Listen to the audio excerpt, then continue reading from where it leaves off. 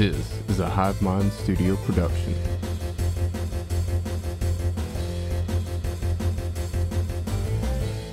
Hello, gods and goblins, deities and deviants, and my fellow what the fucks. You're listening to Playing with Advantage, an informative podcast about the various aspects of tabletop role-playing.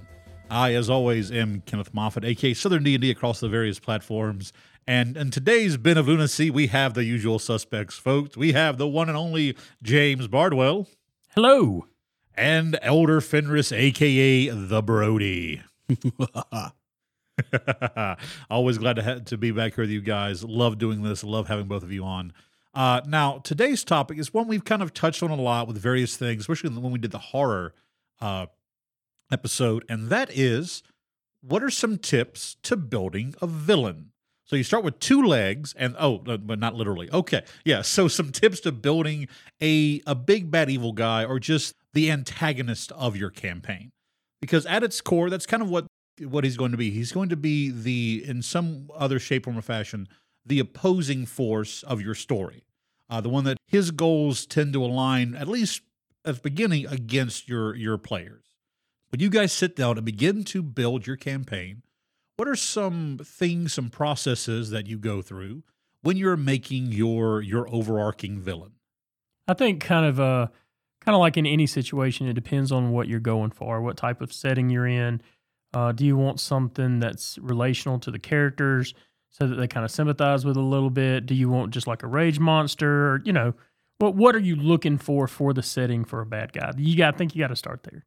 Yeah, piggybacking off of what James said, it's like that's the first thing I look at when I'm making my story is, okay, what's the story about?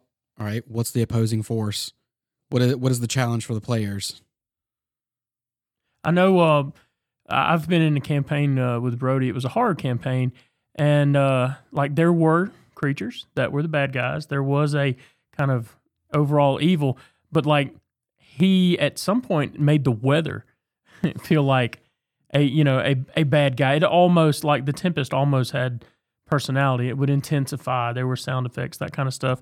So I really think that what you kind of focus on and how you present it plays a lot into how well your bad guy fits your setting. Are you saying Brody made Aliens versus Twister? Is that what was going on here? Yeah, what was that? Xenonado. Xenonado. That was in the Mountains of Madness game. Oh yeah. Yeah, you made dark rooms and snowy weather, scary as hell. Well, that's just part of the atmosphere. I mean, yeah, but to be fair, in the Lovecraftian mythos, a lot of times the weather seems to bend to the will of these eldritch creatures. So it was kind of like the forerunner for the big bad guy. That's actually kind of interesting. What I do is I always I have my overarching villain, but I have learned it is one of my rules of as a dungeon master. If you put it on the table, you are giving your players the chance to not only interact with it, but also to kill it. And it's a little bit different in D&D than in GURPS, because in GURPS, a baby with a plastic knife can kill a god. That is just how open the system is. And that's literally, it's that open, it's that maneuverable. Now, in 5th edition with levels and such, it's a little bit different. But still, if you put it on the table, that means in some way you are ready for your players to affect it. I have had to learn through years, I'm looking at you guys at Elder Dragon Games, through years of heartbreak and headache, that I only put something on the table when I'm ready for it to be dealt with. I do what I call a pyramid scheme of villainy. So you have the top, the overarching ultimate, big bad evil guy. And then beneath him, you have his generals. And underneath that, you've got the henchmen. And then that, you have the goon, just that whole kind of thing. You build up to your big bad villain. Because I have had a game where literally the first session, I threw the villain on the table. And rolls were made, and the villain is now dead. Well, crap. So I have to rewrite this entire campaign now. I think most DMs have been there. I know I have. I think we've even talked about it on the show. If you put it on the table, like you said, your players are innovative. They may kill that thing, so just be aware. Have an exit strategy. Well, it's like up until 5th edition, the Tarrasque never had official statistics because your players weren't meant to deal with it. It was an end of world threat that they're supposed to look at and go, and run away from. But now in 5th edition, you actually have statistics for the Tarrasque. Oh, it's in 4E too. It was in 4E as well. Yeah. So We just forget about it because we block it from memory. What edition is that? It goes 1, 2, 3, 3.55. That's how that works. That's how counting works. That's how numbers work. That's how yeah. numbers work. We are going to have to do an episode on the 4th edition, the darkness. Sorry, I blanked out there. I don't know what you're saying. Much like those other 2 D&D movies. All right. I'll freely admit that part of the reason why I love DMing, aside from storytelling, is I get to play all the bad guys. That's fair. I enjoy it so much, That's and fair. that's probably telling of something. Well, I mean, when I was in college, I have a minor in theater, and we do a lot of productions. Because look, I have a very obvious build and body size. I have and anytime they wanted this menacing villain, I got to play the bad guy, and it's fun. Okay, it's fun to look at somebody, and yeah, it's acting. But when you step on stage and this look of obvious fear and anxiety, and maybe that's why I became a dungeon master. See, I think that's kind of telling too as to how bad guys are interpreted in our games. Yes. Right? Because for me, I've spent a lot of time in my life kind of as the black sheep of the family. So I spent a lot of time trying to convince people I'm not the bad guy, right? So the bad guys I really like to use too are very relatable. And they're like, you look at them and you're like, well, I see what he's saying and he has a point. That's not the way to go about it, right? Yeah. So that's kind of what I enjoy using. Now, like the Tarrasque, we mentioned that. What of the tiers that you had mentioned there, where would the Tarrasque fall in that? Okay. Well, the Tarrasque is kind of one of those. It's just power psychotic. He is there to cause chaos, to just destroy things. He is very much that overarching ultimate in-game big bad evil guy, as his motivations are very primordial. There is no rhyme or reason. He is just an angry monster that wants to destroy. I was about to say the Tarrasque isn't really evil per se. It's just a force of nature. Still a villain though when you're living in the city that he's trashing. Yeah, I mean, I would label that as just a straight up antagonistic force, not necessarily evil. It was So the what would you connotations of say? villain. What would you say is the keynote that separates something from being an obstacle and being a villain? What's the denoting factor there, guys? Motivation. Motivation and purpose. Motivation and purpose. Okay, all right. A very common thing in because when traveling in a D&D game is to do encounters. Most of those encounters are either monstrosities or creatures, trolls, owlbears, wolves, chimeras, this kind of stuff, where their motivation is their nature. It's actually kind of what defines a monster, a monstrosity in D&D is its very nature is it just wants to destroy things. Yeah. Whereas a beast or an animal, it's food, territory, that kind of stuff. But whereas, the Tarrasque is a monstrosity, it's in its nature just to be violent, just to cause chaos. So what would you say is the furthest away from that on the spectrum? What does that look like? That would be the kind of the mastermind, the one that you never see him anywhere. He's almost like he's playing a game of chess. Everything is very subtle. The movements are very hard to notice. The character that comes to mind in literature and media is the Moriarty character, where if Sherlock Holmes was not there to see what was going on, to draw the lines where there honestly were very little to start with, Moriarty would have gotten away with everything because he manipulated everything in such a way that it looked like he wasn't there at all. Whereas the Tarrasque is very, very prevalent, very in your face, that blunt force kind of quote unquote villain to say. Moriarty is that character that he could be your best friend. He could be an ally of the players the entire time, and they would never know it until it was too late. I'll admit, those are the kind of characters I love. I've been in a game where it was literally the starting NPC we met. He was our best friend. He helped us get our house and this, that, and the other.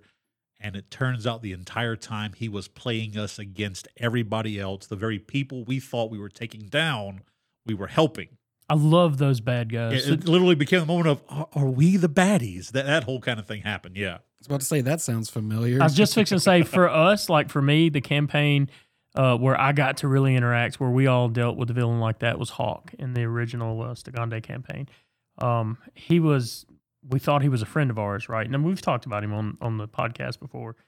Probably one of my favorite villains, though, is Marok. That was he wasn't really the end villain of that, because we had more of a monstrosity nature type end villain in that one, didn't we? Yeah, the end villain was a minion of a greater eldritch entity. But in all hindsight, looking back now, General Marok should have been the penultimate villain of that campaign. 100% agree with that. Yeah.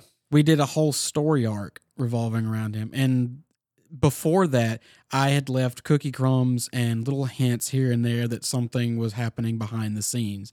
Y'all went to a masquerade ball because y'all were trying to get, I don't even remember what y'all were trying to do there, but y'all were just kind of mingling about. And some of you were like listening and on other people's conversations and talking to guests. And there was a lot of talk about certain things and individuals, like money being moved, supplies, stuff like that. And y'all at the time, y'all were like, I don't know what any of this means. But then later you come to find out it was these people supporting General Marok. They were giving him money and supplies and everything. They were getting ready. And see, we kind of talked a little bit before the podcast started. We kind of chit-chatted a little bit. And in that campaign, I had a character named Shame. And we got an opportunity to do something that Moffett said you don't usually get to see. And that's like the bad guy functioning in his element. Because usually you just see the results of that. But because that character had kind of, betrayed the party, we would occasionally have asides where you got to see what Marok was doing because that character was there. Terrified because Marok was a really scary bad guy, and then also, you could illustrate that the way you did with that party. One of the things I like most about that villain was the relatability. Like, there was a real issue that he was trying to address, and the party was okay, would have been okay, I believe, with a lot of what he was doing up till this specific point. Yeah. So there is some value, I think, in the relatability of a villain, to some extent, depending on your setting. Well, let's one of the most common relatable villains that, especially these days, aside from within the same universe, aside from Loki, is Thanos. At his base, Thanos wanted to wipe out half of life in the universe. Yeah. That if the Avengers, if all that was they were told is that, hey, he just wants to get the stones to snap his fingers and kill half of all life in the universe. He's just a villain. He's chaotic. But you got to see behind the scenes in the movies where it was the universe cannot sustain this many entities. Mm-hmm. I want to, as you would prune a dead limb from a tree, I wish to prune this universe so that everything will be in balance, that those who remain can and will survive and thrive. There will be no more poverty, no more hunger, all this kind of stuff. And you're suddenly going, oh, okay, what you're wanting to do is technically a good thing, but you're going about it the wrong way. Yeah. That kind of villain. That's becoming a more, and it's hard to do that in D&D and role-playing games. The fact that you were able to kind of get into his confidences, into his graces. When you were in his confidences, did he have a quote unquote noble cause to it, or is he just out for himself and his own goal? Like Marok was I feel like he had genuine concern for the thing that was coming, that was going to upend the world as we know it. Like, there was genuine concern there, and it seemed like from my character standpoint, there was a willingness to make hard decisions there, and there seemed like he had an understanding that was beyond everybody else's, and that he was willing to do the necessary thing to fix the problem. I'm reminded of the amazing movie known as Hot Fuzz, where fantastic movie to win the annual best village in the country contest, that this village literally goes around and kills those who for are the greater good. The greater good. Actually, it's kind of what it is. It's the greater good. That whole I will sacrifice 1 million to save 1 billion kind of ideal. Yeah. So I want to hesitate for a moment to talk about Marog because he is one of my favorite villains that I've ever designed. And when I set out to make him, I wanted a villain that was methodical, brilliant, and also scary, in a combat sense, but also as in like this man is a genius. He is tactically outmaneuvering us at every avenue. But also I wanted him to have motivations that were believable. Yes. Like not just, he's evil because he's starving children and doing this other stuff. I think right there is where a lot of people lose it in their villains. It's the believable motivation. That's fair. Yeah. That is fair. He had a whole backstory. He used to be a guardian protector of the realm. He led an entire army to victory during like an age past, and then he just kind of faded into obscurity and nobody knew what happened to him. At some point, he contracted lycanthropy and ended up molding it to his will because he was that strong-willed. Wow. Well, I mean, it took him a long time to get there, still, but that's he cool. became a feared individual. But it wasn't just the fear that had so many people drawing to him. It was admiration and respect. Like he had an entire army and following of people that weren't like, you're being enslaved or you're conscripted. They joined willingly. And that was what made him terrifying. And his motivations, ultimately, like what James was saying, was he had good intentions. He believed devoutly that lycanthropy was the answer to saving everybody because there would be no more disease, no more blight, because werewolves are immune to eldritch blight. So there would be no more, everybody would be the same. There would be no more social or racial biases. And he viewed that as a win, and everybody else that followed to him believed it. And at some point during the whole course of that story arc, the party eventually was like, he has a good point, but ultimately it was misguided because some species in the Nine Realms couldn't adhere to lycanthropy, and thus they would become more monstrous. Yeah. And that was the point, like, no, this can't stand. Yeah. We have to stop him. There has to be another way. The recently my Natural Ones game, they finished the first kind of arc where there was an individual named Zytherin. His backstory is he and his twin sister were cast out as orphan. They were orphaned. They were cast out into the streets of this massive, wealthy city where no one would help them. Well, this one entity known as the Arcanist, through machinations and go-betweens, found them. And because the Zytherin had a certain lineage to him, basically took them in and took care of them.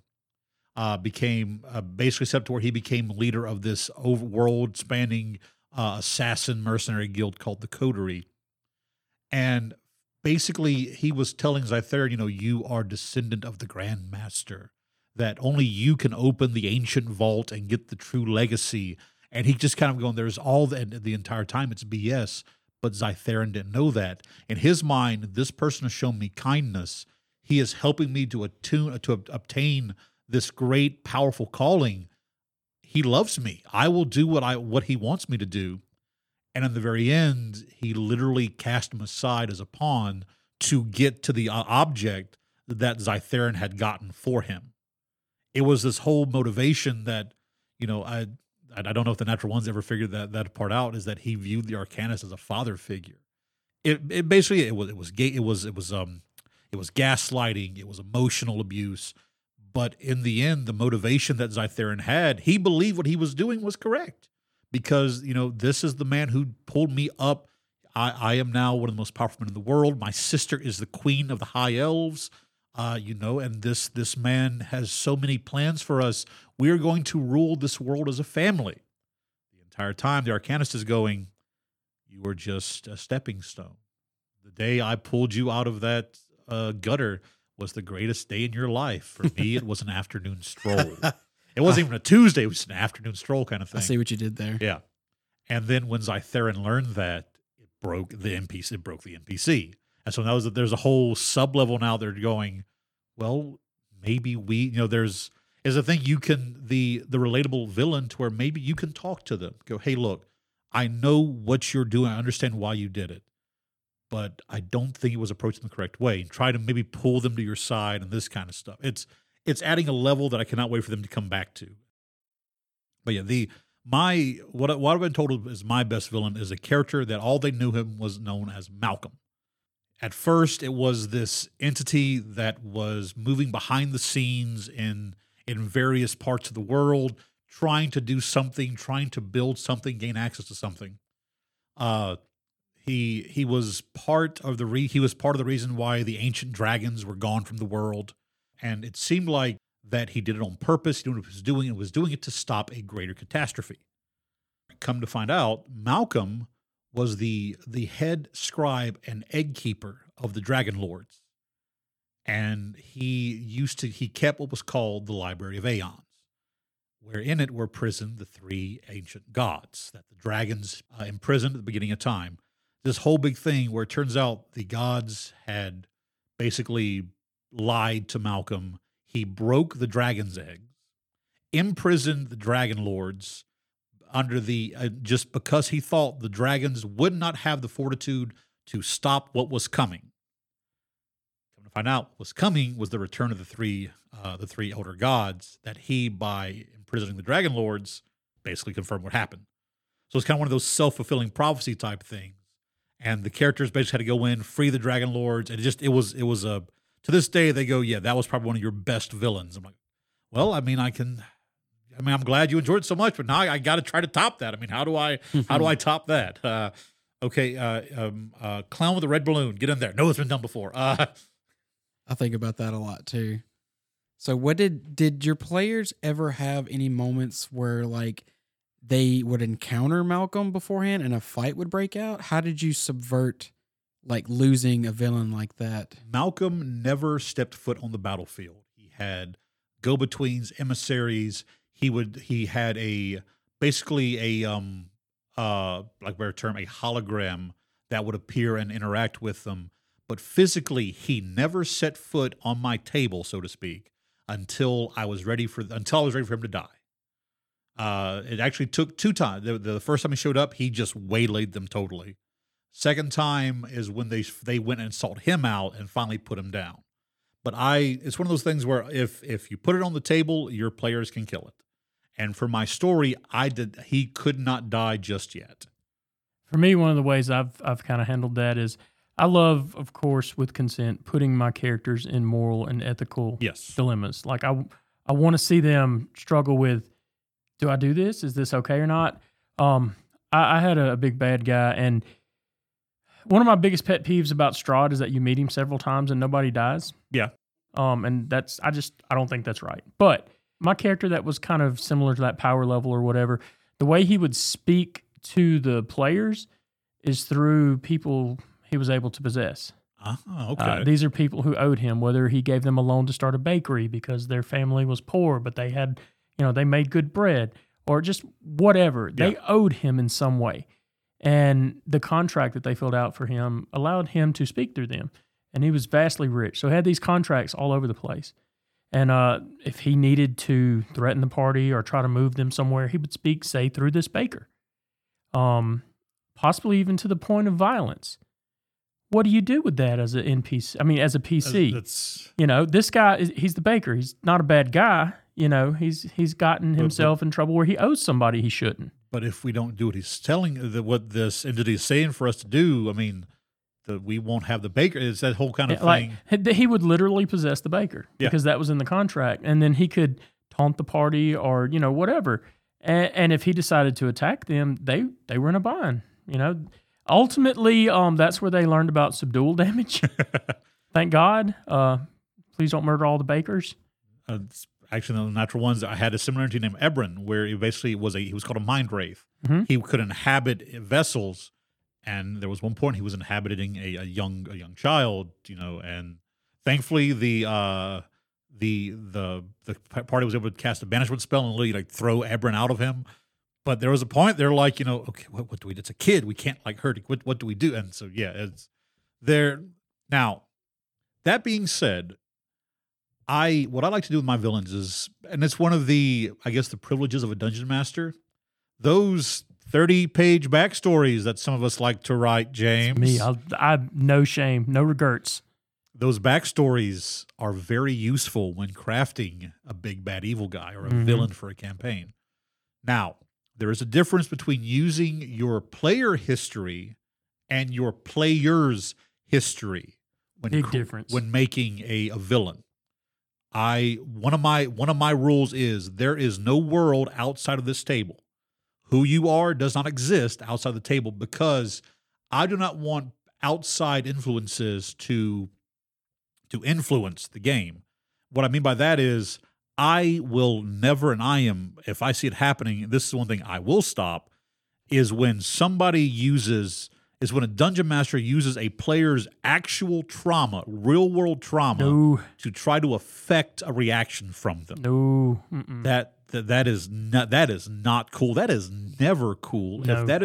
If that is what you need to get a reaction, either improve your storytelling skills or go find something else to do with yourself, please. Yeah. Part of my zero session is, hey, I like to put my players in more dilemmas where you actually have to think about things. Is there any issues that anyone wants me to avoid or anything I need to not bring into that? Again, the zero sessions, one of the first things we talked about, very important. You need to get that established, because what you're talking about, not a thing you should do. No. So talking about designing your villains, Marok's, I'm going to keep using him as a frame of reference. For fantastic villain. Marok and his lieutenants, they were all, when I designed these characters, I looked at my party and thought about, okay, I know their strengths, their capabilities, how they work together. I need to find the antithesis to this. So I designed them like player characters, not with the same full extent of abilities, but there was Marok, who was a paladin. He was an Oath of Conquest paladin. There was Farbody, who was the barbarian werewolf. He was part Jotun, so when he transformed into his werewolf state, he was big. Hated that guy. Some of the names are slipping from me. There was a rogue who was a Grimir, so he could teleport through shadow. And there was a few moments where the first time we met him, it was like we were confused and in pain. Like, it was rough. He had a special weapon that could extend the range of his blade, so he could strike from shadows and be far enough away to not get hit. Oh, wow. There was a monk who had contracted lycanthropy, and it happened to be a character from Xander's backstory. So it was a villain in his backstory that somehow found its way into this group. So that was like a whole point of contention as well. And I believe there was Lubrica, which was the Lich mage that was... Oh, wait, there was also Streeth, the cleric. Streeth's the one we turned. Yes, there was a moment. It was one of the best role-playing moments I've had at my table. Best I've ever... But it was probably... I would say that's the best moment I've ever had role-playing was that session. Me and Josh and Streeth in there, and then everything that was going on outside of that little bubble. They were having this big battle, and it was in the middle of this town they were trying to save, and the rogue and Streeth were there. I can't remember the rogue's name. And these were the two lieutenants the general sent. So they knew there had something that happened beforehand, and Streeth was very devout religious in his faith. And something had happened where the head of the church did not bend the knee to Marok, so he destroyed the church. He literally wiped it off the map. He blew it up. And this James character, Shame, who was working on the inside at the time, saw what was happening, and he saw in Streeth that conflicting moment, because Streeth said this is not right, but Streeth was not going to betray the general because he was too afraid. You don't challenge Marok. So literally, you had the Star-Lord Gamora moment happen. Yeah. As a player, I was tense every time I had to interact with Marok alone. Like it was tense. Yeah.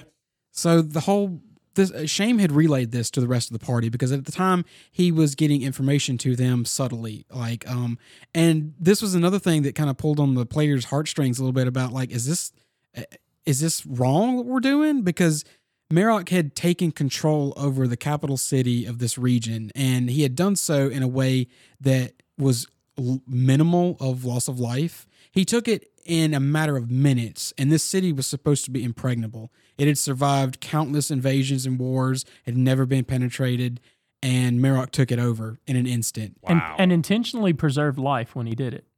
Huh. Okay. When Shane was working on the inside, he noticed that Merrock was feeding the people. He was making sure that there were no uprisings, but he was also doing things in a way like the people were restless because they didn't want to be taken over. Yeah. But Merrock was also not like cruelly treating these because they were just captives of war, but he was not letting them leave either. So, anyhow, this whole fight is happening, and the rest of the party is on the outside getting their butts romped by the rogue because the rogue had put up like a fog cloud, so they were having such a hard time finding him. And as a matter of fact, the paladin Greg and Brynvar, the Casey's character, the barbarian, were going down left and right. It was like a game of flip flop. They were in death Jesus. saves. Wow. They kept Greg was trying to heal people, keeping them up, and the rogue was just poking them, taking them down again. And Josh and James's character Butcher. No, it's Shame. It's Shame. It was Shame. That's right, because Butcher was helping them fight the rogue because he was trying to catch him. Had managed to, I think, was it Lemon's tiny hut? What did y'all do? It was some kind of sphere. It was one of Josh's spells. I remember, like, if I remember right, he had to concentrate to keep this up, but it created like this void that we could subsist in, but an entire building had crumbled on top of us. Yeah. They were like in like a bell tower, and they were at the base of it. Sounds like Ottoman's invulnerable orb or something like that, where it's just like a giant hamster wheel, which is great. I remember we had so many turns to try to literally flip this lieutenant of General Merrock, the most terrifying thing in the world. And if we didn't, this thing came down on us and we died. I love what you basically built an anti-party to go against your, like, you built a party to... I needed something to challenge them. They were the Justice League. You built the Legion of Evil. Like that. That's the Legion of Doom. The Legion of Doom, yeah. So, like, throughout this whole encounter, I'm noticing Josh and James sitting next to each other, and they're whispering to each other back and forth. And I'm like, they're planning something. And everybody else is yelling at the table, like, I'm down again. So... while all of this is happening, it was like a full-on like cinematic moment. Yeah. They corner Streeth, and they're like kind of corralling each other, and they get in the base of this tower. Well, the tower collapses, and Josh cast that spell, and Streeth is trapped in here, and Streeth is looking around. We brought the tower down on top of us. Oh, did y'all? We brought the tower down, so he would have to make a decision. That's right. And Streeth was like looking at them like, you two have locked yourselves in here with me, and he's like, I'm going to kill you. And Josh was like, wait. And then him and James had, it was a skill challenge. They tried a few diplomacy, like persuasion. They tried different things. And it was such a good moment because James and Josh were like sinking. They were like, look, this is how things are. We know things are not going well on your end. We know this is wrong. And we can help you if you help us. It was like my best way to describe this is it was like a verbally moral boxing match. You feint, you wait for an opening, you throw a punch, you jab, you hook. It was probably some of the best role play ever. I enjoyed that. So they actually succeeded in that. They got all the successes they needed in the challenge, and it ended with Streeth shaking hands with them. So when this had decided, the rest of the party is unaware of this because they're fighting for their lives. So the rubble clears and they come out of the little dome and they're like, oh crap, they didn't beat Streeth. Streeth walks up, dispels the fog cloud. The rogue is exposed and he looks, jumps. They had landed a few hits on him, so he was worn down by then. He jumps to try to get out of the way. Casey, as cinematic as it is, rolls to hit his opportunity attack because he was trying to flee. Yeah.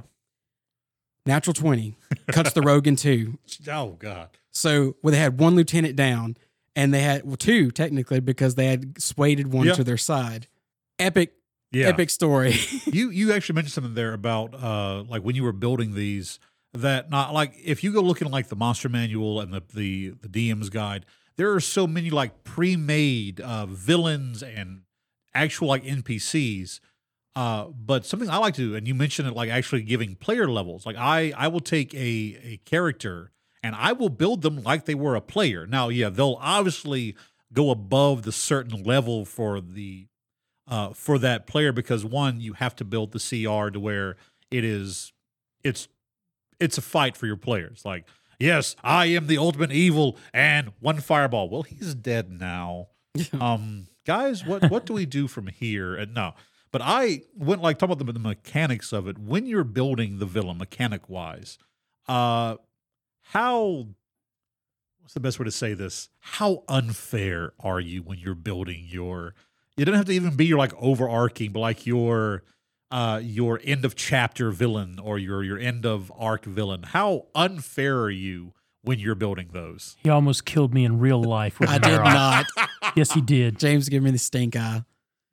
So when I'm designing, like, as you say, the big bad, I look at it like, okay, this is most likely going to be Solitude.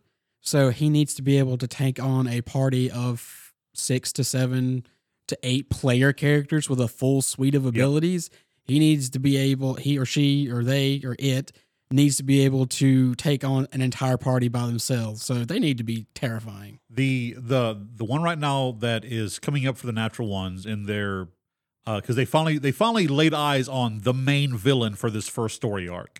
The villain is called the Arcanist. He showed up. He cast basically a hold person targeting a bunch of people, and they went to make their wisdom saves. I'll never forget the look on my wizard's face, Finnegan, when he goes, "Ha, 23," and I went, "Failed." What? Because there are mechanical reasons why, but his spell save DC is a 25. This is a end of game villain. I told them, guys, very few of my villains do I build unfairly. I built this guy to wipe this party. What that means is he's pre-made. I have made him. He is set in stone. This is what he does. When you get to him, it is going to be a fight. Because there are times like in the middle of a fight, I'll go, okay, this monster isn't enough. Let me adjust the numbers a little bit to make it more challenging. Or crap, especially early on, crap, this is too much. Let's bring these numbers down a little bit to make it more challenging and not like, suddenly total party kill.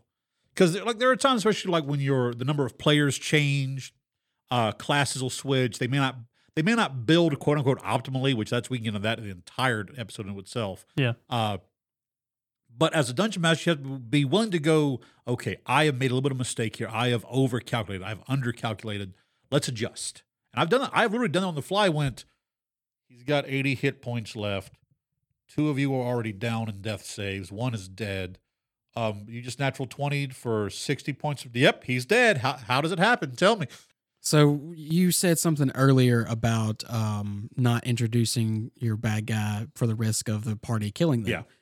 I'll go ahead and tell you right off the bat, I designed Marok long before that story arc began. I didn't adjust him once throughout that entire story arc, despite giving them the players getting new abilities and them getting items and weapons and stuff.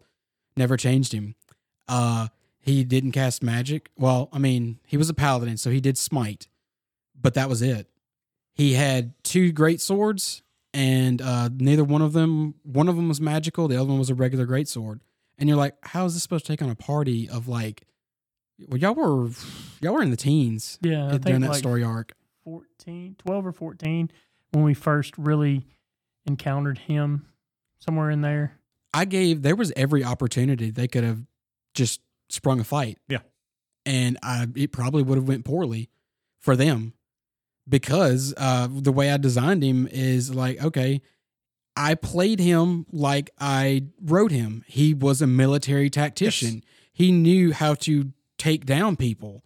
He knew how to play to strengths and weaknesses.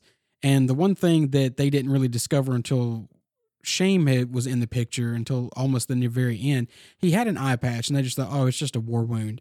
He had an artifact that was an eye that he had replaced in his missing eye that was a zone of anti-magic. He had a beholder's eye. kind of. Yeah, so that's that. Oh, that's cool. But it No, was adjusted. it wasn't cool. It wasn't cool at all. The radius of it was not large. It was only about 10 feet around him. Which is what you need. Okay, yeah. When you get so one of the roughest things as a frequent player is when you get dependent on your magic stuff and you don't have it anymore. That fight was so tough because we had gotten dependent on something and it wasn't there anymore. Folks, I can speak to this for firsthand experience because this past Wednesday, the game where me and James With played Jeff, I was just fixing to bring that with up. Jeff Beck, that was great. The room they were in was no magic. Well, Artie shows up last and doesn't step inside the room, and I'm just like watching what's happening. Why is I did not build my character in that game to be a grappler from the get-go, but once I got that belt of giant strength pretty early in the game, I started relying heavily on grappling, as with a monk build, and it was working great. And then I got in that situation with no magic and remembered that my strength score is a 9 without the belt. And we had to rely on battlefield mobility for my character. Well, thankfully, apparently that game already came to play. Yeah. I rolled my DI and got it, and my intervention was telling the goddess, make this fight even, and the anti-magic zone was dispelled, and suddenly everything powers back up. I would really like to give Jeff props, though, because he crafted a system for that villain so that the denial of magic wasn't a constant thing. That was great, yes. And it was very balanced. Like, I was really, really proud of that. That was really good. He could go offensive. He could go defensive. That was beautiful. Beautifully done. Yeah, it affected his abilities and statistics, how he decided to approach us. Yes. Like, when he shut down magic, there were other things that he was denied. Yes. That was really good. No, I was not going to say that. I was about to say, is that a subtle jab at me, James? Because no, it's not meant to be subtle. Look, they gave me so much hell over the anti-magic eye. I was sick that night. Like, I was sick, but like we've been waiting for this. And like I was like deathly sick, but I did not want to miss it because we were all so pumped for this fight. We've been wanting to kick Marok's ass for a while, and it had come to a head, and we were going to get our chance. And I literally, by the end of the game, I was wrapped in a blanket, my head on the table, like drooling, trying to get through this. That's why I keep saying that Brody almost like literally real life killed me with his bad guy. Look, I've told the story where my players basically put me in a coma twice. I will say though, like all jokes aside, one of my favorite things about playing with Brody is the balance he brings to the fights. Yeah. It always feels like a challenge. You're never sure you're going to get it, but when you do, it's very close. That's to me, when I design these villains, like I said, I will try to design my overarching villain first. I will design them to be the toughest thing. Like they could go against 5 level 20 characters and still, come out smiling. But at the same time, that shouldn't be all of your villains. You shouldn't. I believe a good story doesn't just have the one main villain and that's it. I like what I call the lead up to it, where you have like your local bad guy, and then the one above that, until it leads up to. Now they don't have to actually be like a line to the big bad guy, but it's the penultimate fantasy villain that most think of is Sauron. Well, let's look at the orcs. Let's be honest, they weren't a fight at all. Like, I mean, literally, the only reason they were dangerous were their numbers. 4 hobbits were taking them on and doing just fine. That was your local. These are the mooks. These are your local henchmen. These are the guys that they show up. Hey, we're the local gang. For me, I think about it kind of like how I watch a television series. Like I remember Angel. If any of you are incredibly old and liked vampire shows. There was like the overall villain, Wolfram and Hart, right? Yeah. And like that was the show. That was like you knew when that ended, the show was done, right? And then you had whoever the big bad was of that season. Like this is this season's main bad guy, and then you had all the little stuff that happened that they would go investigate and be a part of, and all that episodic things. Exactly, and I think that's probably a fantastic function and form for your bad guys to take place. Now. That's kind of how I write my campaigns, my adventures. Mm-hmm. Like I'll do almost like season by season, like a TV show almost. but like there's an overarching villain that you may sprinkle in a little bits here and there. Yep. And then you got your seasonal villains. It's like that's mine's the exact sort, like the natural ones. I told them, guys, I have written 2 arcs. Your first arc is called the Arcanist arc. There are 3 chapters. The second arc, which they don't know the name of the entire story arc yet, but again, it has 3 chapters. The intent is to take them. It was to take them from level 3 to level 20. They will step into the last universe-ending fight at level 20, which I think is an amazing thing to do because, one, you really get to go to a level 20 game sometimes. Yeah. Most modules cap you about level 15 or 16. Yeah. And they're level 20. They want that ultimate god tier fight. But there is kind of a downside to making a really good villain. I've seen it happen before. It has happened to me. I understood that. It's when you don't want to let the villain go. Mm-hmm. You fall in love with him so much. This is a great villain. The players, they love it. It's interactive, yada yada yada. We're at the final fight. That last hits a natural 20 to put them well below. Nope, he's still going. He's still alive. On his turn, he's going to teleport out, and or something else happens. And no, he didn't die. Actually, quote from a game, he had 4 clones. You just kill one of the clones. It's not actually him. We refer to those as underwater ninja tigers. Yep. You have to explain the underwater ninja tiger. It's an impossible thing that shouldn't exist, but has to in order for some circumstance to come about. That's fair. I am very much a believer in as much as I hate it, a book has to end. A story. Yeah. For a story to be good, to resonate, it has to say the end. Yep. That cover has to close. There are characters that I wish I could still play. I bring them back occasionally as NPCs. There are things that I wish we could do again. But what makes them? No book is as good the first time you read it. Yeah. It's just that's it. And there is no character, no villain. Nothing is as good as that moment when, after it's all said and done, the dungeon master has closed their notes. There's a moment of silence. You just kind of, that's the end of the story. I'm a big proponent of stories running their course and being done. Like that first game we played, I loved my character Butcher. I want to play him again so bad. I would love to. One shots. But like that story was told, and we finished it, and it was in a fantastic place. That's done. I got to move on. But it's kind of like when you have a fantastic friend and they move away. It's not that you don't think about them fondly. You just that's where it is now. So I got something, and I kind of want your opinion on it, Moffett. I think you should go with like a yellow and red highlight and no. Oh, so Marok was what we would assume we think of automatically in the first Stigande campaign is like the penultimate villain, but he wasn't. He was the villain before the final one. Yeah. Like the final story arc was the reveal of the Eldritch entity that had been there for a long time hiding. Yeah. And it had like, it's time. He revealed himself and everything.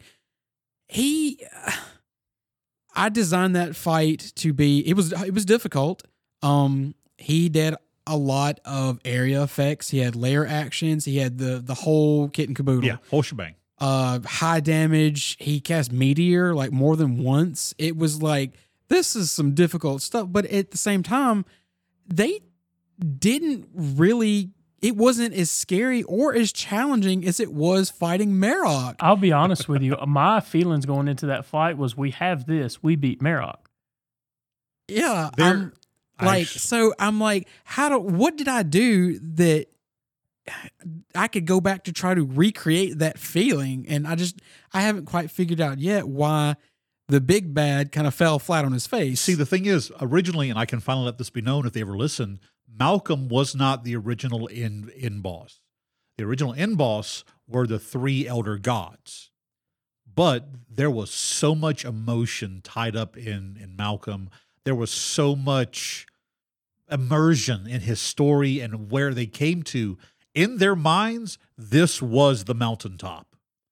And so I was able to craft a quick story about how that he was, instead of breaking the chains and freeing them, he was going to bring their power to him.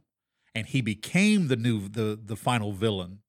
But it was that moment where you could see it. It's that look of when they're that final, as they roll for initiative, like they're getting amped, they're getting pumped. That emotional connection, that is where okay, you have an amazing villain here. These guys, they hate him. They want him gone. Like they're excited. And it's that emotional connection. And it's, again, I've had it happen to where, it's very, look, every NPC that they ask a name for, they make an emotional connection to random farmer number 37. Okay, now his name is Jimmy and he has a family, and you never know what your players will connect to. But the fact that they connect to something lets you know I'm doing my job. They are loving this story. I can say, I don't know if you remember, but like every bad guy up to Marok, we were flipping about. I remember Voldemort Zach. We made a funny joke name up for him that is inappropriate.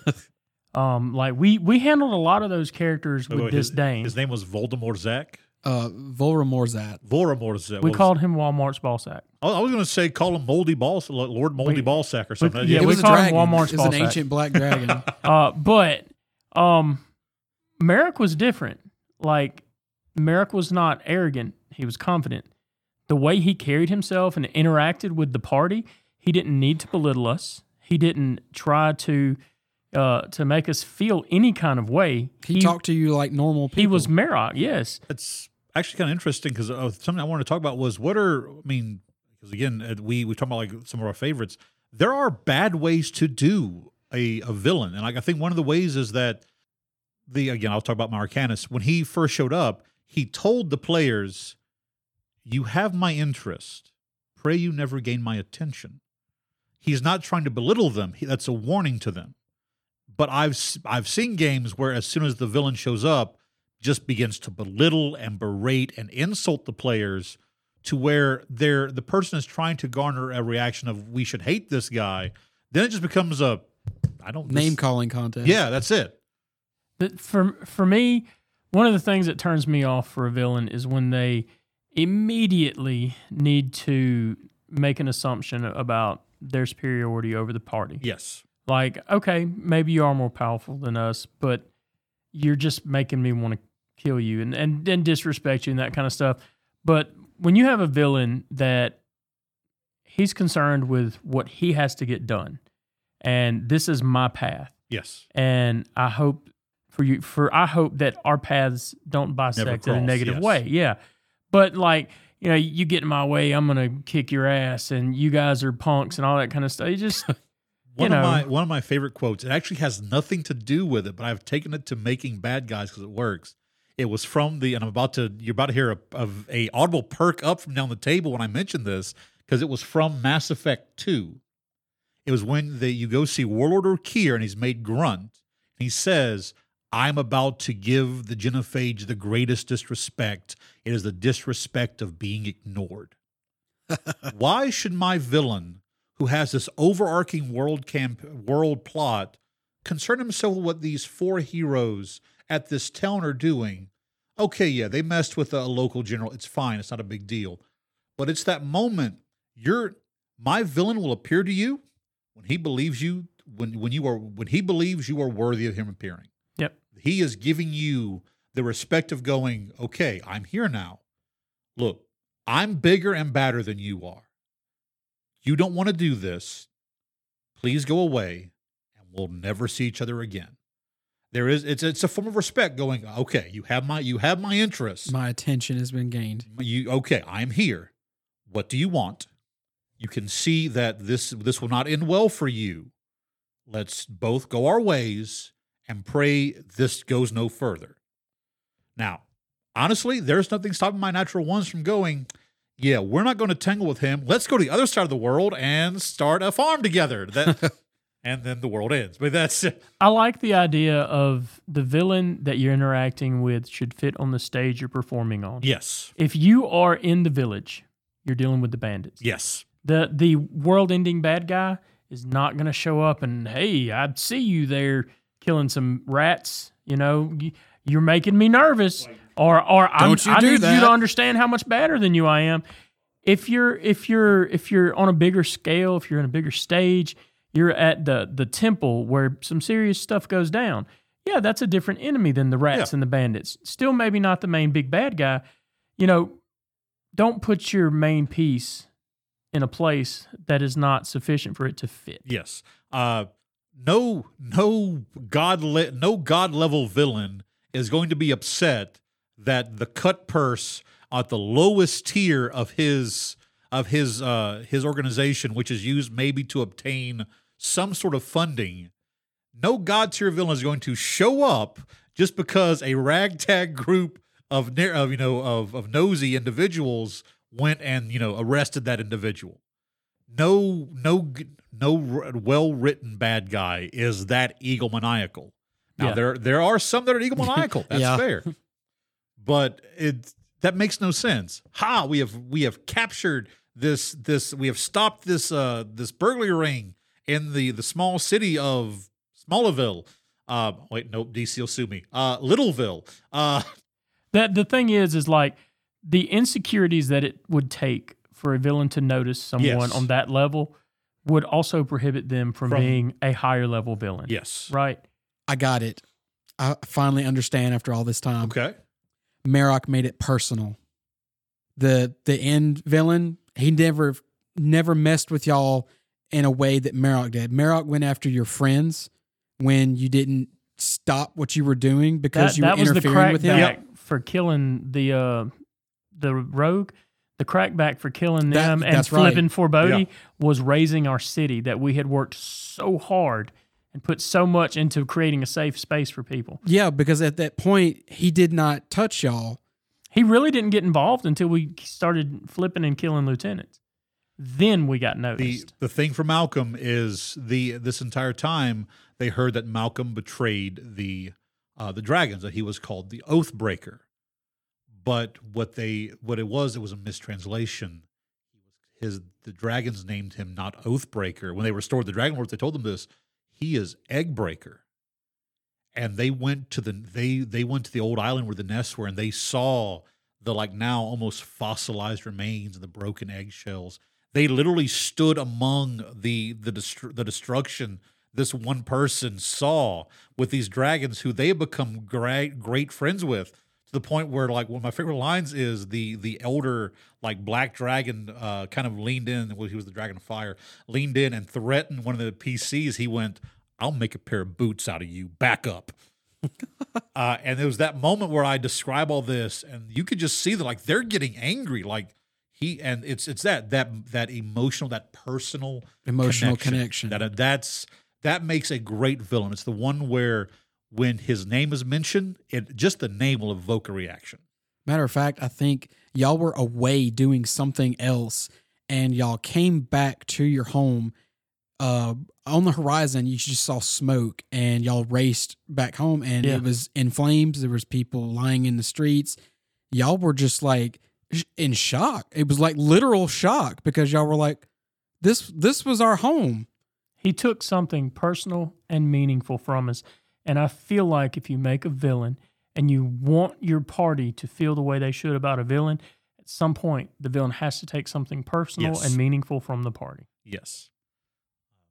I will just say I agree with that. And to my natural ones listening, it is planned. But yeah, so pretty much I think that kind of wraps it up. The idea that we were about villains and big bad evil guys, where the whole thing is a connection. Find some way to healthily connect it to your players, be it through their backstory, be it through the NPCs they know. Now, we're not saying you're at level 1, have your level 20 villain show up and murder everybody's family, which if we're talking about D&D backstories, half of them will be dead anyway. Look, when you write your backstory, and this is something I didn't do till I started after that first Dagande game, write open-ended things into your backstory. Yes. Leave strings for the DM to play with. We'd have to get into that in the next episode. I love that. Hopefully, you can take some of the ideas we have. Now, these are, again, by no means the be-all, end-all of how to do things. These are coming from 3 very experienced dungeon masters who have crafted many villains. Some worked. Honestly, some have not worked. Yeah. And we've kind of strung together what we thought to be the best, like these tips and tricks that we have to help give you a more enjoying and more immersive game. So, from 3 very, very old dungeon masters, I'd like to say thank you all for listening to us. Wherever you listen to us, be it Spotify, Apple Podcasts, thank you so much. Follow us on there, rate us 5 stars. If you haven't, please go check out Stigande Sagas on YouTube. Check out Southern D&D, The Legends of Vaterra. Look up The Hive in Macomb, Mississippi on their social medias on Facebook. I've got a Twitter, I've got a Twitch. This evening, Sunday night, my Natural One game show, 6 p.m. Central Standard Time. Folks, there is so much coming down the line from the Hive social media, and we just cannot wait to share it all with you. And so thank you guys so very, very much. As always, I am Kenneth Moffett, a.k.a. Southern D&D. I'm James at the Hive. You guys be safe out there. I am Elder Finn, the original villain. And this holiday season, be it Merry Christmas, Happy Holidays, Merry Kwanzaa, Happy Yule, whatever festival feeling you celebrate, just want to say thank you so much for joining us and listening to us. And folks, let's be good to each other out there, because we only get one shot at this. And if you take life too seriously, you're not going to make it out alive. Later.